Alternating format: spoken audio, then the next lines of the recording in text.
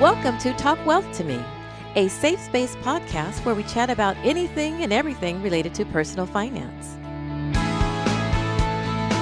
The information contained in this podcast is for educational and entertainment purposes only. It does not constitute as accounting, legal, tax, or other professional advice. Hello and welcome to another edition of Talk Wealth to Me. In today's episode, we sit down with Jory McCarron, an expert in the field of consumer credit and credit repair. We really dive deep into what you, the consumer, can do, what options are open for you to help you rebuild your credit. Why do you need to? Can you do it on your own? Are there companies that you can use? We talk about it all in today's episode, so stay with us. Yeah, I'll try not to then. So we are here with Jory McCarron, who is an expert, been in the credit business, financial services industry for about 15 years, 20 years now. And I don't think anybody I know is more of an expert when it comes to the world of credit repair. And Phil, you know, all the time we get people that come to us desperate to fix their credit last minute, especially being service members and those kinds of individuals who have their clearance is, you know, it's a necessity for the job that they do in the service. And a lot of service members will panic when their review is coming up and they know their credit's shot, that they're going to lose their job, so to speak. And that they're not the only ones. I mean, there are people all over the place that are people bad trying credit. to buy a home. They just have something on their credit, and that's keeping their credit score just below where they need it to be for whatever financing they're looking for. It's not uncommon in talking to people to have something on their credit that they just, it's really bogging them down. Absolutely. And Jory knows more about this than anybody I know. Jory, kind of give us a little bit of a background. People come and they talk about credit repair. What is it, and what should people be looking for? That's a good question. When you're dealing with credit repair, me personally and professionally, it's a very broad term. Welcome to the financial world, right? Right. It's very similar to debt management. I mean, anything and everything you do to manage your debt, it would be falling under that umbrella of debt management. When I refer to credit repair, it's more of a credit restoration or credit rebuild because there's numerous factors that go in to improving your score. Albeit a lot of services out there that claim to do credit repair will assist you by disputing any type of negative, derogatory, or inaccurate item that may be listed on the credit report themselves. When you're dealing with that, you know, obviously with the FICO scoring system, there's 5 major factors. Well, when you're dealing with derogatory and inaccurate items that could be negatively affecting your score, that does account for 35% of the score, which is the largest factor. But what about the other 65%? Right? There's other factors that go into play where there's no services out there that can really assist a client. Really, it's up to the client. It's things that they can do on their own to also help improve the score, along with, you know, removing of the derogatory or inaccurate items. Thus, you know, if you look at it in the grand scheme of things, by the time the person or the individual completes, whether it be the service or whether they try and do it on their own, it does take time. But if all goes according to plan, you know, the individual, once everything is done, the individual should see, you know, a credit score that has been restored and getting them fall right into the lines of what banks are normally looking for, assuming they're looking for finance. Get into those top 2 tiers is what they're looking for, Mm-hmm. right? Those better. Mm-hmm. So when we talk about what's on their credit reports, and you mentioned the 5 factors that go into it, there's not just one credit report. There's the 3 credit bureaus. So they will put the disputes on to all 3, correct? Yes, for the most part. A lot of your major banks, obviously, it's very expensive to be what is referred to in the industry as a furnisher, which means that you can actually report things to the bureaus. And for obvious reasons, you know, the larger the banks, the more money they have, the more likely they are to report on all 3 bureaus. Because if you think about it, when they're trying to collect on a debt, the reporting aspect is literally the only leverage they really have. Right? Because they can't physically come take something from you because it's considered an unsecured debt with no collateral. So in order to penalize the individual for not paying their bills, what do? They report to the bureaus. Now, your smaller banks or your smaller collection agencies, they might only report to one or two. And that's because it costs them, right? Exactly. There isn't a cost every time they report information to any of those bureaus. Yep. So those bureaus are essentially marketing companies, right? Yeah. They're collecting data on us, every single one of us, for the purposes of the financial industry and distributing information that basically will tell somebody, an organization, whether they want to give this person, this family, whoever it might be, a loan. Absolutely. So that's a vehicle, home, Absolutely. credit cards, you name it, You name financing anything. Right. It's kind of funny. A lot of individuals think that Experian, Equifax, and TransUnion are responsible for their score. No. They're responsible for the information that's being reported that gives them a score, right? They're nothing more than a data hub, a marketing engine, as you mentioned. And quite frankly, they make the worse your credit is, the more likely they're going to make more money. Right. Subprime data is what they refer it to. Because an individual with poor credit, if and when they do get a loan, chances are it's going to be an outrageous interest rate, which is great for the banks. So the banks don't want to see people with perfect credit. Right. Because then it's a lower interest rate, Not going to make as much. Exactly. Yeah, Exactly. but it's a catch-22 too. It's the chances with people that have better credit, they're looking at it like they're lower interest rates, but the chances of them paying on time every month are typically much better than those ones that are in the kind of the middle tier where they could miss a payment here and there, but they're going to get their money back in the interest rates big time. So talk about, are these credit repairs? There's no instant like golden goose, right? It's not like anybody's going to walk in and go, we're going to guarantee to fix this credit, no problem. Right. It's funny you mentioned the word guarantee. That is the biggest no-no in this industry. So you want to be careful if you're dealing with individuals that could offer a guarantee. Realistically speaking, that means that they can speak on behalf of the bureaus. Well, we know that's not the case. You're right. There is no magic wand that anyone can wave. On the other hand, a credit repair type of service or type of program that's offered by a third party, oftentimes they do have a lot of success. And it's a much quicker time frame than a lot of your other debt management types of programs. Usually the individuals that are looking into credit repair, they're kind of at their wits' end. They really have run out of options. Whether they've even looked into them, most likely if they have, it's something that's, it's not affordable for them. So therefore, the credit repair aspect, those types of services, again, it's much cheaper and it's much more timely fashion. But to your point, by no means, I mean, if you think about it, the person's credit was not wrecked overnight, so we can't fix it overnight. Right. It's a process.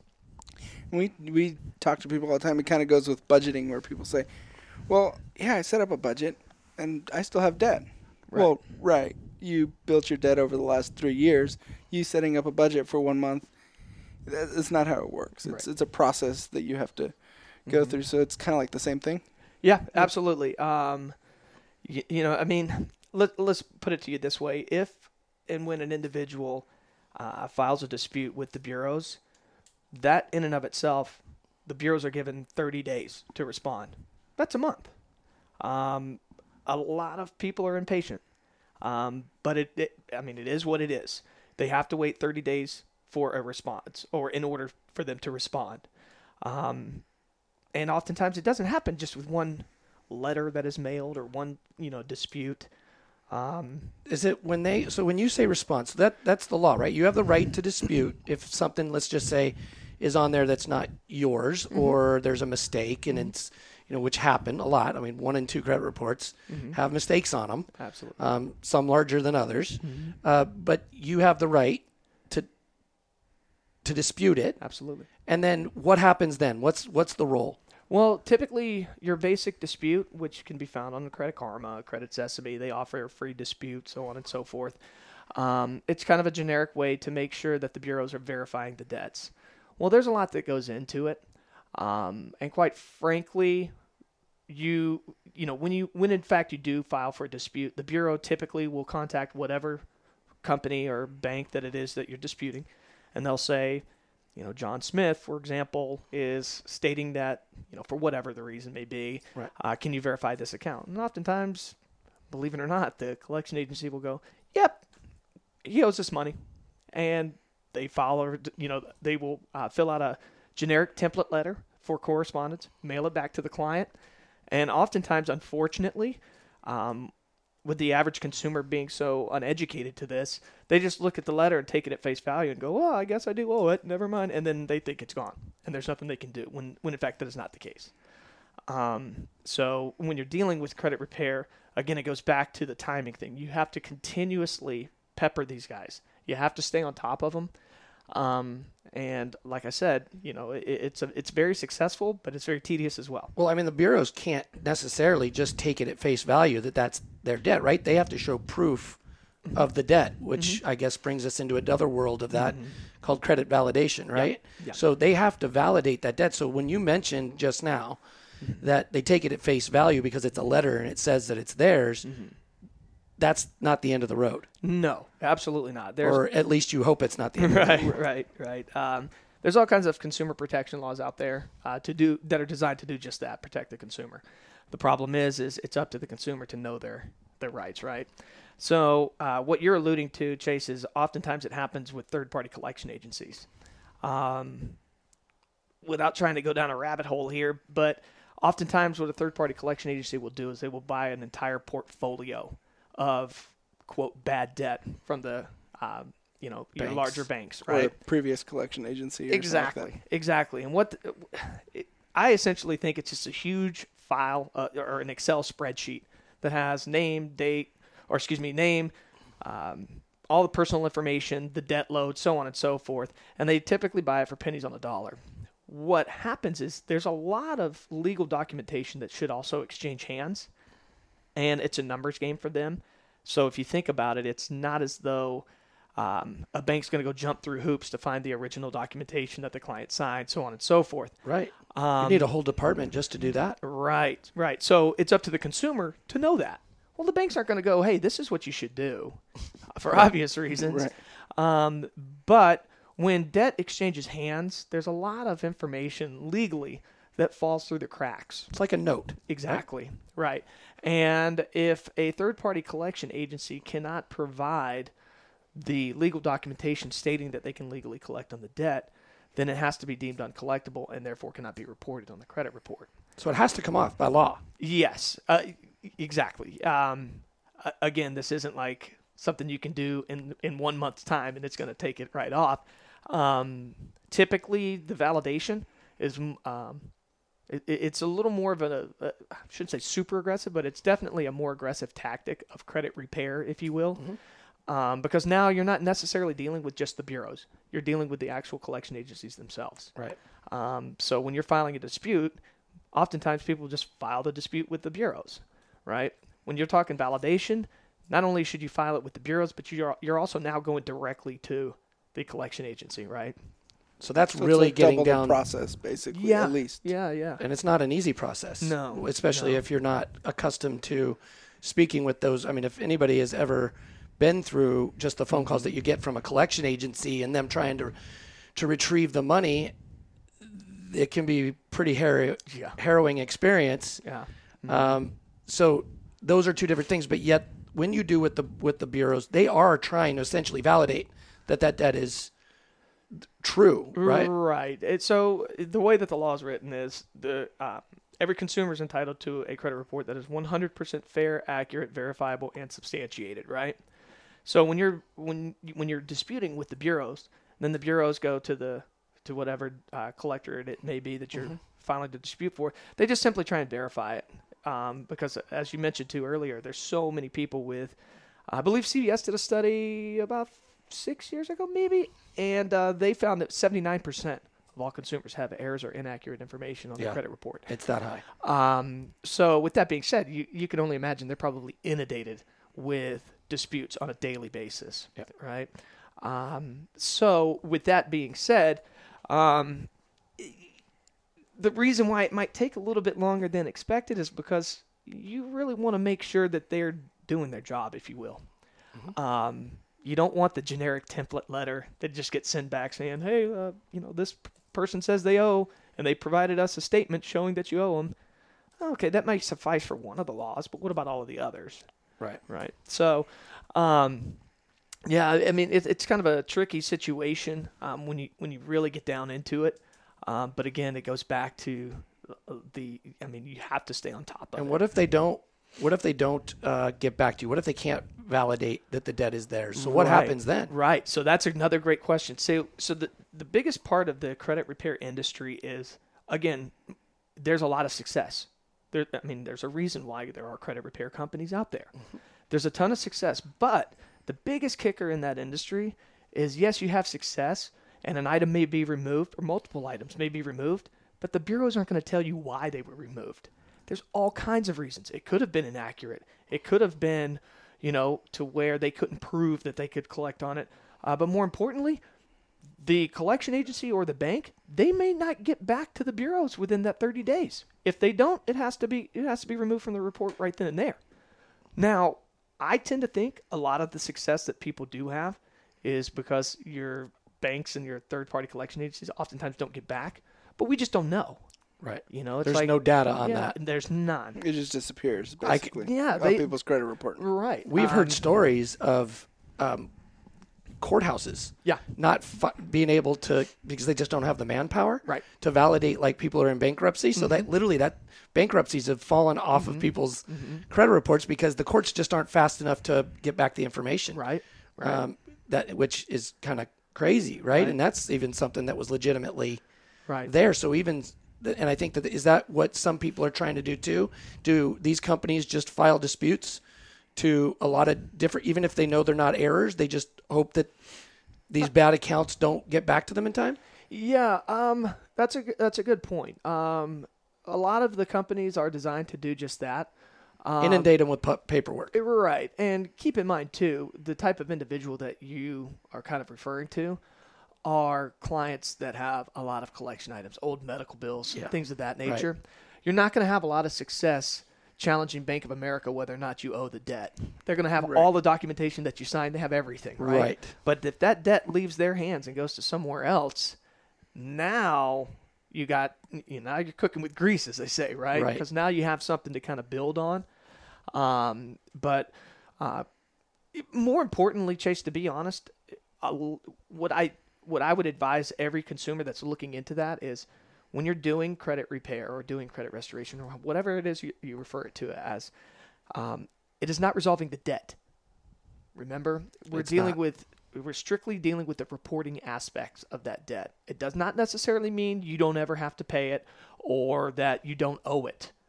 We're just stating basically, and I say the credit repair industry is stating, we're not stating that the individual doesn't owe you the money. We're stating we want you to prove that you can legally collect on it. Right? Right. And it's a numbers game for those guys. Because if it was successfully removed multiple times, or maybe it had been once, the likelihood of that collection agency going back in there going, no, I'm going to put it back on there, and I want to do this and that, and I'm going to be able to collect on it, they'd rather just move on to where they go path of least resistance. That was move right on. Yeah, that was going to be my next question. Once it's removed, could it potentially, let's say a different collection agency gets it as a part of a portfolio, they decide, oh, look, I found this piece of paper, this proves that they have it, I'm going to slap it back on there? Right, yeah, that happens all the time, especially when it goes from one collection agency to the next. But what we have found recently is they're kind of getting a little more tricky as well. Not throwing anybody under the bus here, but say, for example, Chase Bank. They may report something on there for Chase Bank. You dispute it due to an inaccuracy or something along the lines, right? You had success removing it. Well, then a couple months later, you see that same exact account pop back on there. Only instead of it being reported as Chase Bank, it's ABC JPMCB, JP Morgan Chase Bank. So they'll use an acronym. It's the same exact account, but it's just reporting differently. So they're kind of getting a little tricky that way as well. But again, it goes back to it again. You have to stay on top of these guys. So isn't it and maybe I've misinterpreted the law, but once something falls from your credit report, under that entity, that can't repost it. Yes and no. That's kind of a slippery slope because, again, if in fact they kind of dot their I's, cross their T's, and can provide legal proof, they can throw it right back on there if they choose to do so. But again, it goes back to my numbers game. Why are they continuously doing that? Right. These are multi-billion-dollar companies. They're not going to chase after one particular $1,000. Right. It's what do they say? Tripping over pennies when they're chasing dollars. Right. And they essentially will write off the losses.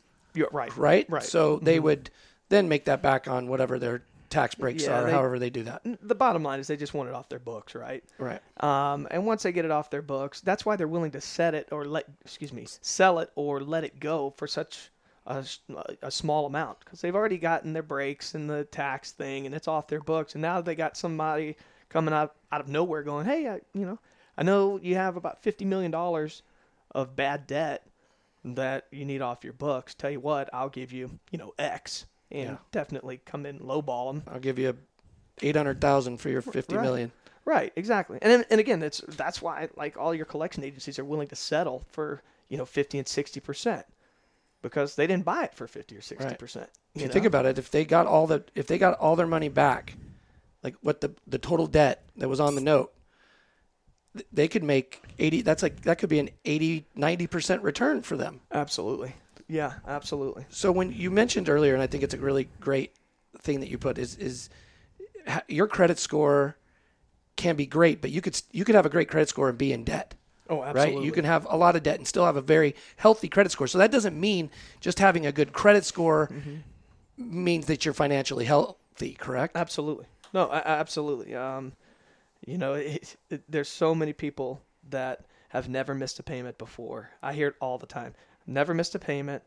Sometimes I pay more than the minimums, so on and so forth. When you hear that, you go, right. You're neck deep into debt. Right, exactly.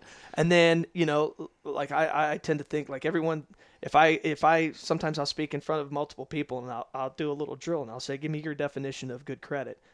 And without fail, I'll get 10 different answers of the definition of good credit. And they're not bad answers, but they're all factors of a good credit score. When, you guys know as well as I do, the definition of good credit is the ability to borrow more money. Right?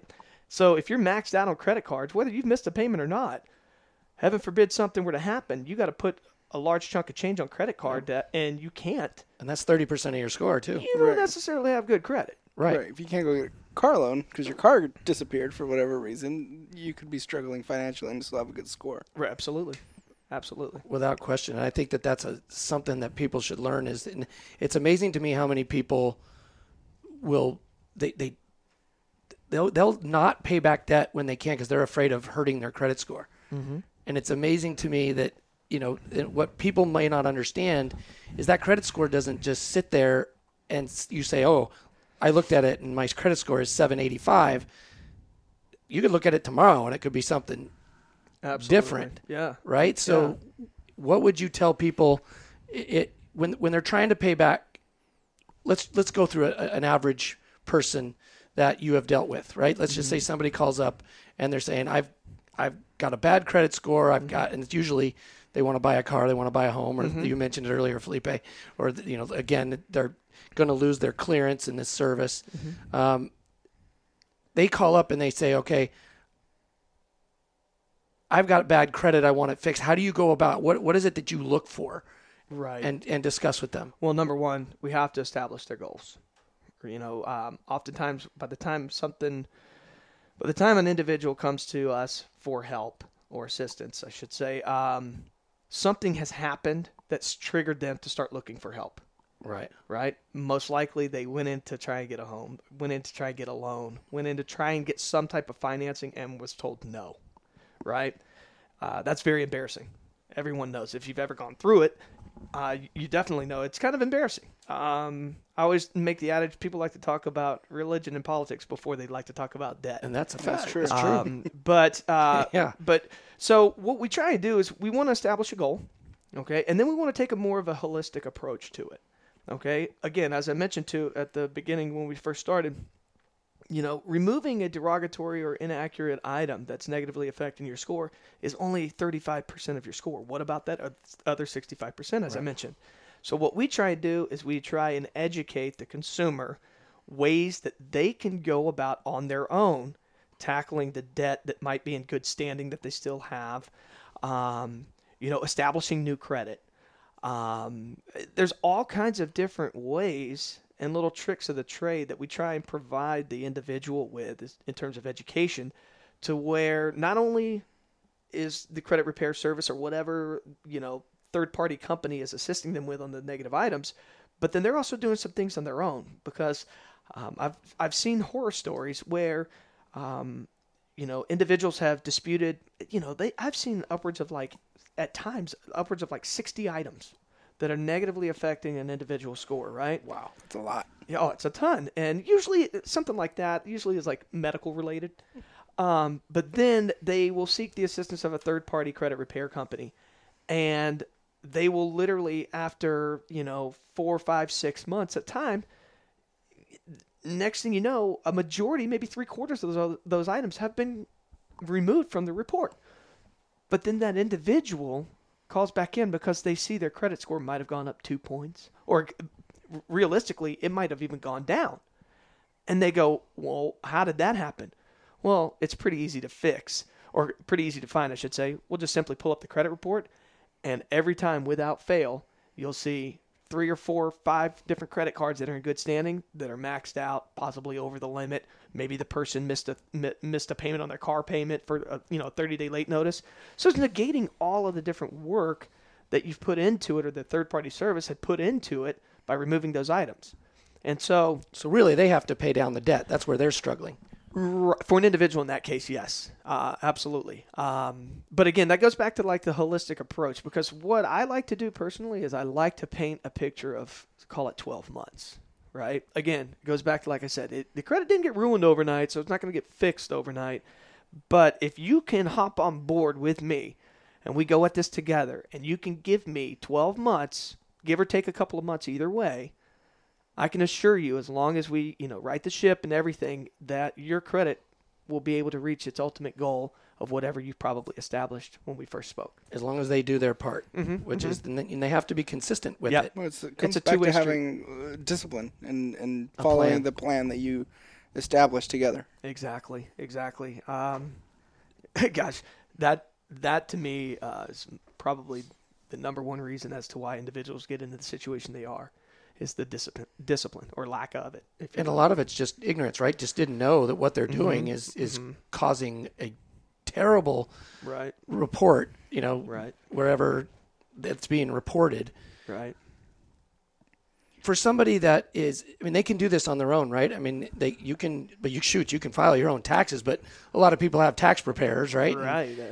TurboTax. Right. So, exactly. No, but absolutely. This is definitely something. So what are one of the benefits of doing something like a credit repair, credit restoration? Well, the number one benefit is the cost, right? Because anytime you look to a third-party service to assist you in that way, they're not doing it for free. Right. I don't care who you talk to. Right. But the advantages, again, is the cost, number one. Chances are the amount of information, as long as you do your due diligence during this process, you're going to obtain so much information, so much knowledge that's going to be key, so that you'll never get in that, ideally speaking, you would never get yourself into that situation again, right? Right. But again, the disadvantage, it's time consuming. And it is time consuming, but on the other hand, you're having professionals do work that you would have to do yourself. Right. Right. So there is that's taking that load and time of actually preparing paperwork and dealing with the bureaus. Right. You're having somebody who does it on a daily basis do those things, right? And I'm not saying that you shouldn't do it yourself. And a lot of times you absolutely can. Right. But I can do my own taxes but probably not very well, right? I'd probably end up, speaking of penny wise and dollar foolish, Right. I'd probably be costing myself more money because I didn't file them correctly. Right. I didn't have a professional looking at them going, we can save here, we can do this. This shouldn't be filed that way. We should have, you guys, you and your wife file together. Oh, wait, you've got this, you've got a separate eyes that are professionally able to diagnose your situation and say, this is the best course of action. And that's basically what you're getting from a legitimate credit repair restoration, right? Yeah, absolutely. You hit the nail on the head. I mean, it can go. I mean, if you drill down into it, it can start with what type of verbiage are you using when you're creating these letters to be mailed to these, the three bureaus, right? Me personally, give me the expert. Give me the guy with 15 years of industry experience. I'm pretty sure he's going to know how to draft a letter a little bit better than I can. Granted, you can hop on any search engine, Google, whatever it may be, Yep. And find all kinds of generic template letters that are used for disputing. That's a good start, quite frankly. It's definitely Better than doing nothing. Exactly. But I think if, and everybody's different, right? Everything's relative when it comes to finances. So if you do have the financial means to hire a company or, we even have a software platform that we provide here that does everything. It's kind of a do-it-yourself model, if you will. But if it's within your means, I would highly advise seeking a third party or seeking third-party assistance just because they're experts, right? I can assure you they're going to know a lot more than the average consumer. Because the average consumer, if they do have the same type of knowledge that we in the industry have, they're not talking to us about help. Because they're not needing help. That's right. Exactly. Their credit's probably in pretty good standing already. Exactly. That's I think that's solid advice for people who are, I mean, a lot of times they're waiting too long and they're in panic mode and they don't have that 1 year, right? So you need to look at, it's like anything else when you're looking at your budget, paying back debt, you got to look out long term and say, okay, before you're in a panic mode, before you're reaching a crisis situation on, not being able to buy that home, and now you got to wait 2 years to rebuild it, and then in that time, home prices are going up, whatever it might be. That car loan that you got rejected for, you're not going to be able to turn around a month later, and it's not going to work that fast. So you need to take a look at your credit reports. Right? Yeah, and this is why we tell people to check them all the time. Absolutely. You can catch the error right when it happens, or you can be proactive as opposed to being reactive, which we find that unfortunately happens. How often do you think people should be looking at their credit reports? Realistically speaking, once a month. And the reason why is I hear so many people tell me, well, I just paid off this card, so my credit score should go up, and that was 2 weeks ago, and I just checked it, and nothing's been reported. Well, they're given 30 to 45 days to update any type of what's the word I'm looking for? If they're going to do it, they're going to do it at the end of the billing cycle, right? Exactly. But Chase Bank may report to Experian on the 15th, and they might report to Wells Fargo on the 12th. It's just a reporting type of mechanism. But it's good to keep a close eye on it. Like I said, I typically do it once a month. I think that's smart advice. Yeah. Smart advice. And there are different sites that you can go to that, like Credit Sesame is a pretty decent one. Right. Credit Sesame, Credit Karma, Free Credit Report. Not all credit scores are created equal, right? You're not looking at a FICO score by going to Credit Karma and Credit Sesame. No, you bring up a good point. It's a very, very good tool. I personally Gives have you a great all idea. of them, Yeah. myself. But if you dig a little bit deeper, it's free. Well, how they make money, right? So what a consumer always has to pay attention is when, in fact, they were with Credit Sesame, Credit Karma, whatever the case may be, the scores that are being reported from those services might not be 100% accurate compared to getting it straight from the horse's mouth, directly from Experian, directly from Equifax or TransUnion. It's going to be in the same ballpark, but it's not always going to be exactly the same. And the reason for that is for anyone who has one of those accounts set up, You get hammered and peppered with offers on, via email and text all the time. Hey, congratulations, you might qualify for this. You might qualify for that. Those are all advertisers, right? It's lead generation. Exactly. That's all they're doing, because Credit Sesame, Credit Karma, and all those guys, they're going to make money every time you click on that offer, and they're going to make even more money every time you fill out a form, and then they make even more money if you do qualify. So what do those guys behind the scenes do? Chances are they're creating their own type of algorithm within their company and corporation that's going to kind of fit in the needs. It's definitely not a FICO score. Right. The highest bidder, if you will. Right. They want your situation to curtail to the person that's paying the most money. Right. Whether it be a loan company, another, credit card companies, things of that nature. Yeah, it's pretty interesting. Like Credit Karma, for instance, uses a Vantage score, and the Vantage score goes up to, I believe, 900, and FICO, obviously, the highest it goes is 850. But it is a good tool to give you a general idea of where you are. But if you can't go walk bring in it to your bank. You can't go right. You can't go to the car dealership and go, hey, I know I got an 862 credit score because Credit Karma said so. Right. Well, that's not the same score that they're going to turn around and look at and pull up when you're going to apply for the loan on that vehicle. Yep. So it's not apples for apples, but it is a good gauge. Right, absolutely. It's going to be, like I said, it's going to be ballpark, right? But again, going back to what we talked about earlier, how some companies don't report to all three. Right. That's why your typical lender is going to take all three scores and then take the median, and they're going to use that, right? Right. Well, in homes, they take out the high, they take out the low, and they use the middle. Exactly. So vehicles are different. They might just pull one, pull and if you get lucky, like they do, they pull your FICO score from Equifax, and they, the derogatories may not report to Equifax, and they could have reported to TransUnion and Experian. You got lucky that day. Yeah, absolutely. But it happens. Or you can get unlucky. Or you can get unlucky. You're right. It can go the other way. Touché. Yeah. Absolutely. So bottom line is people just need to be prepared and understand that this, if they're going to use any kind of service like that, just be prepared to listen and learn because there are so many different tools and factors that go into your credit score. They're not going to work miracles.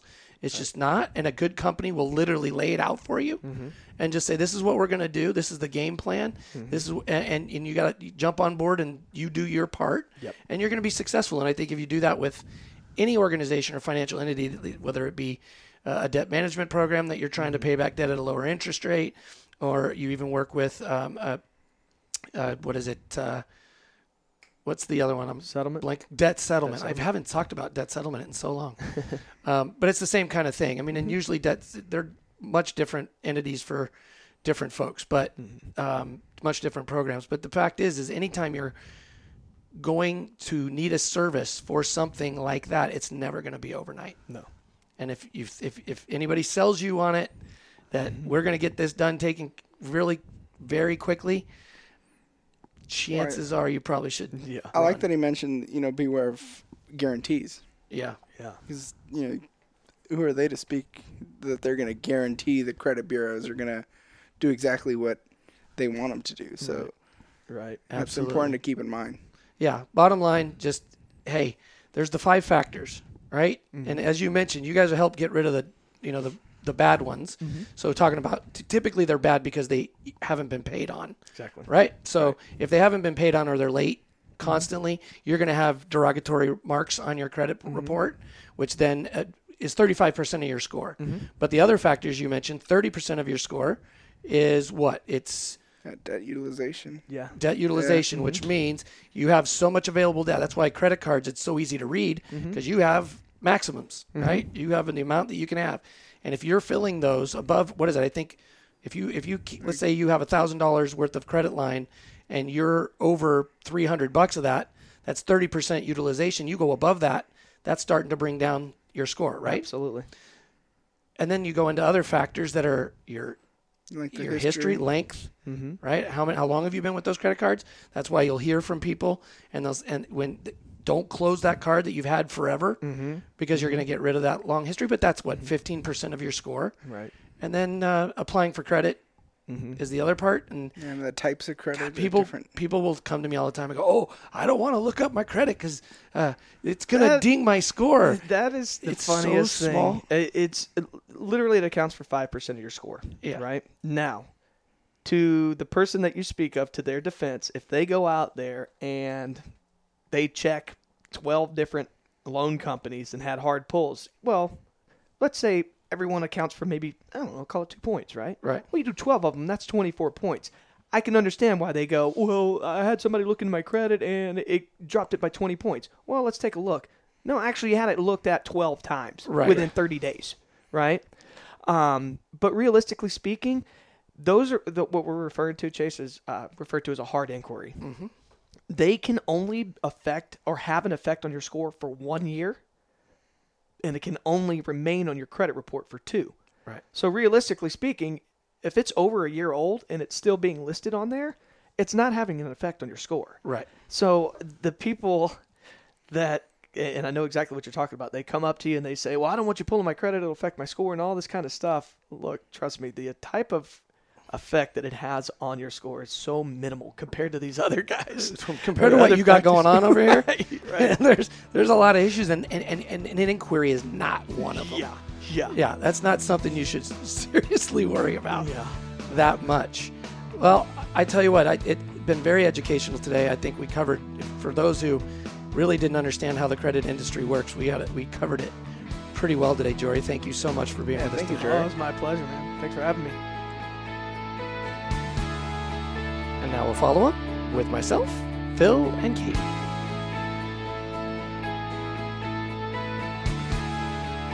Phil, I don't know if there's anything in the world of finance that you and I work on that is more highly misunderstood than consumer credit. I agree. We hear about it all the time. There's so many questions that, constituents we talk to have. And then you ask a group of students, for example, and you have 2-3 people raise their hand and everyone has a different view on it because there's so much misconception. There's so many myths out there that it's kind of hard to figure out, if you're not in the industry, what's real and what's not.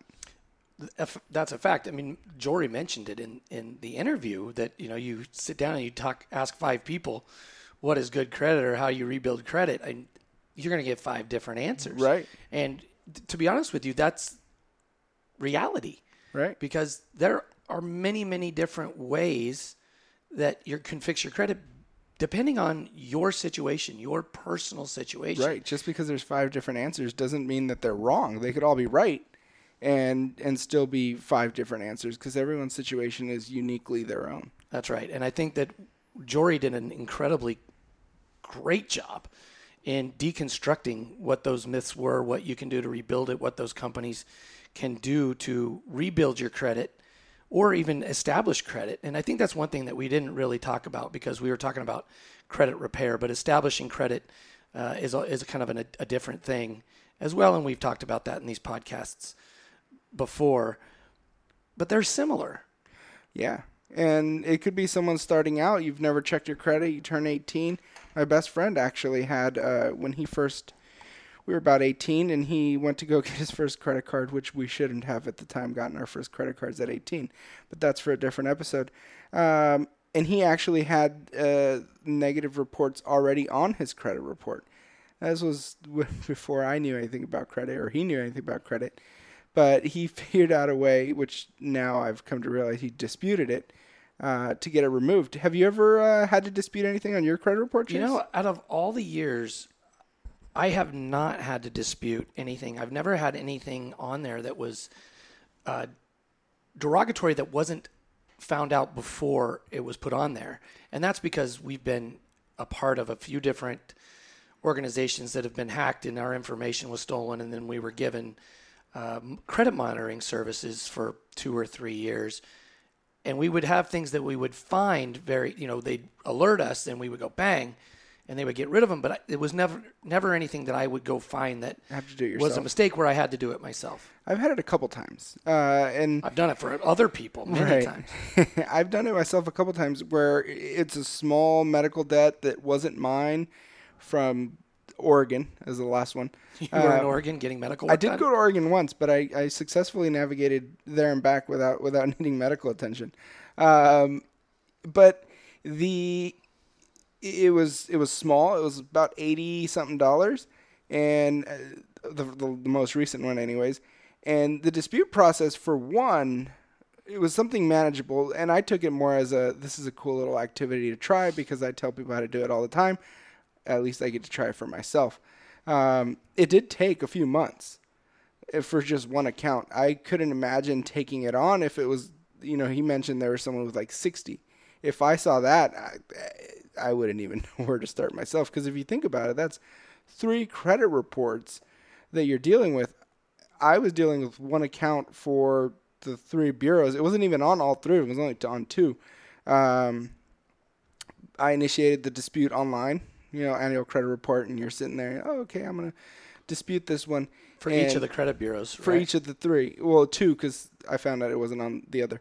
And then just kind of monitoring your email over and over, and one of them came back and said, yeah, it was validated, so it allowed me to redispute it a second time, but now you're looking at 2 months worth of work. And then at that point, I had to call don't know if I had to, but I called the collection agency that had this alleged debt and spoke to them. And if you've ever spoken to a collection agency, that could be an adventure in its own. How did that go? They weren't that friendly. They wanted payment, which I understand that's their job to collect payment. But after he tried to validate the account, like, what's your date of birth?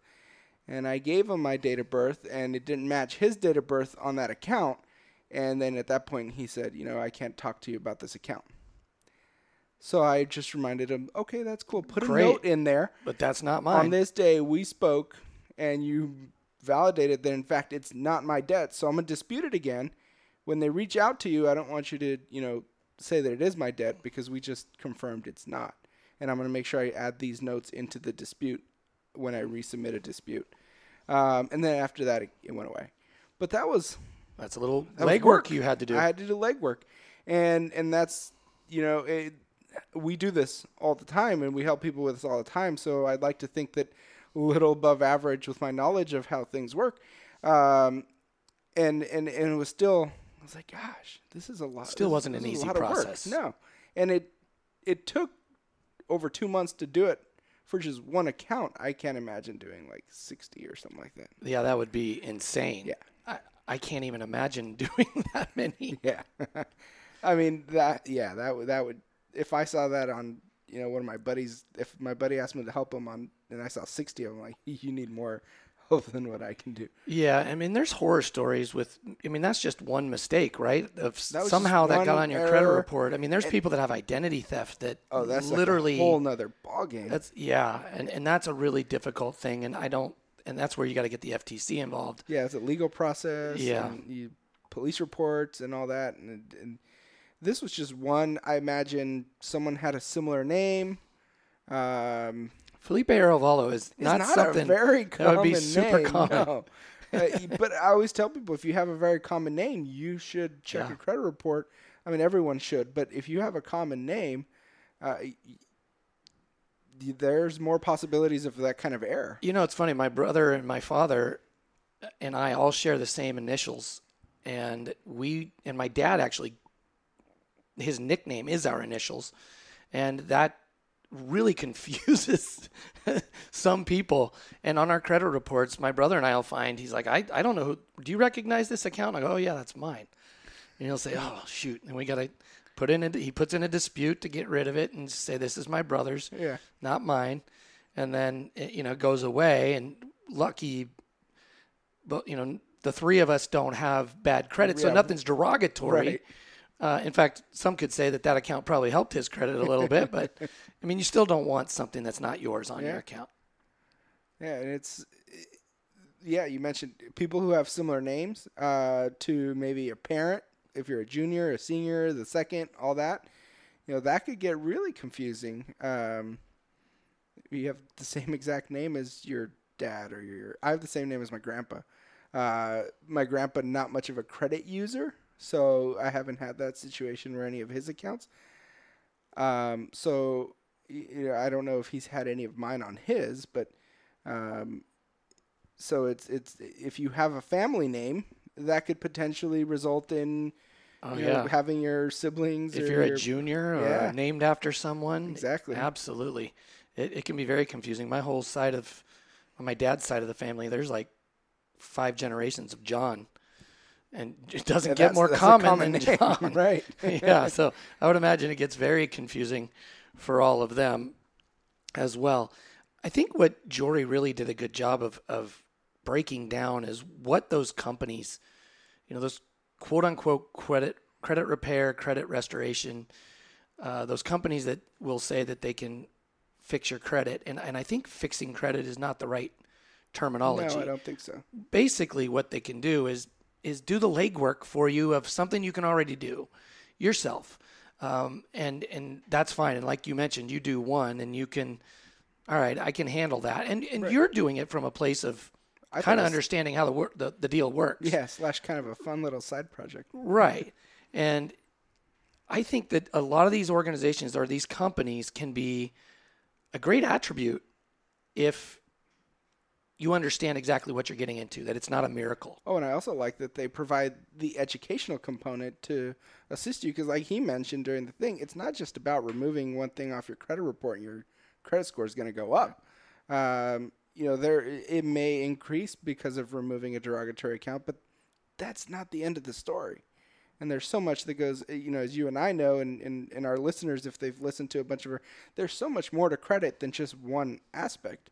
So providing that educational component is key to increasing credit in a much more efficient way. Yeah, and what it comes down to is creating that budget and that plan to pay down debt, which is not something that they can get rid of, right? They're not going to get rid of your debt. Your debt is your debt. Right. What they can do is get rid of what is possibly on your credit report.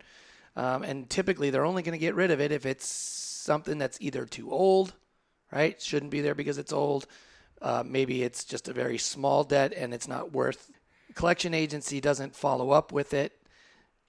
But if it's legit, those things are going to help make your credit a little bit better, build that score. Yeah. But you have to do the legwork yourself. And that comes down to plan. It comes down to paying your bills on time.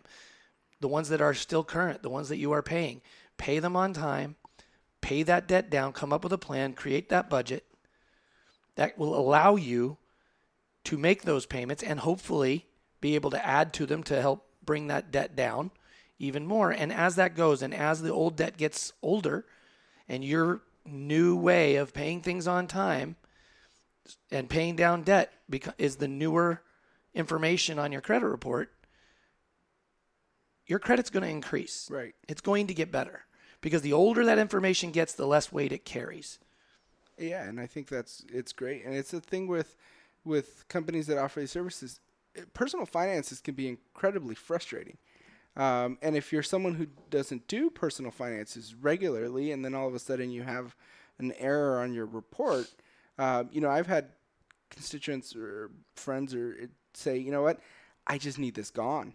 Like, it's affecting my ability to go buy a house, buy a car, whatever they're trying to do with their credit. I just need it gone. And so here's how you do it. No, I just don't want to deal with it anymore. Who can do it for me? And I think there's a point where maybe it just becomes too much, or the individual's been dealing with this they've been trying and now they're just kind of over it. And this is an ability to just not just brush it under the rug, but have someone else do it for you. It's a useful service for some people. It really is, and I think that even they're coming up with softwares now where you can look your stuff up and it can populate these letters for you. Right. It can make your world so much easier and educate you at the same time. That's a realistic way. I mean, and people will say, well, why would you do that if you can do it yourself? Well, you honestly can do your taxes yourself, right? You can take care of your money. You can invest in the stock market yourself. You can. You can But get the is that forms you and can fill you them can out. do your own plumbing? Yeah, I don't But- know if I'd recommend that.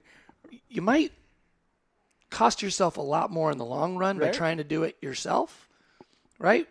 Than if you had somebody that really knows what they're doing, Yeah. helping you along the way. And I think that depending on your situation, maybe you can do it yourself.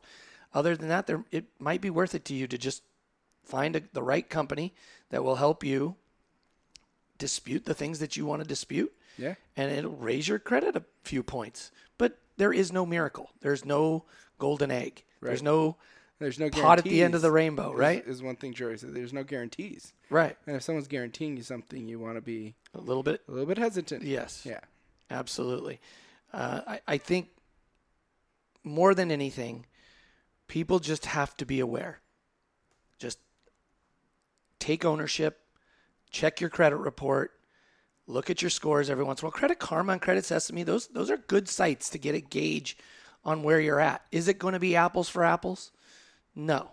But it is a good learning But if tool. it's moving in the right direction, then you can assume that for the most part, all your other credit scores are moving in that same Right. direction. Yes. I mean, if you are doing the right things, and that's what you need to find out, if you are doing the right things, then ultimately your credit's going to be pretty good. But two biggest things is make your payments on time, pay your bills, and pay down the debt. You can't carry a ton of debt and think you're going to have great credit.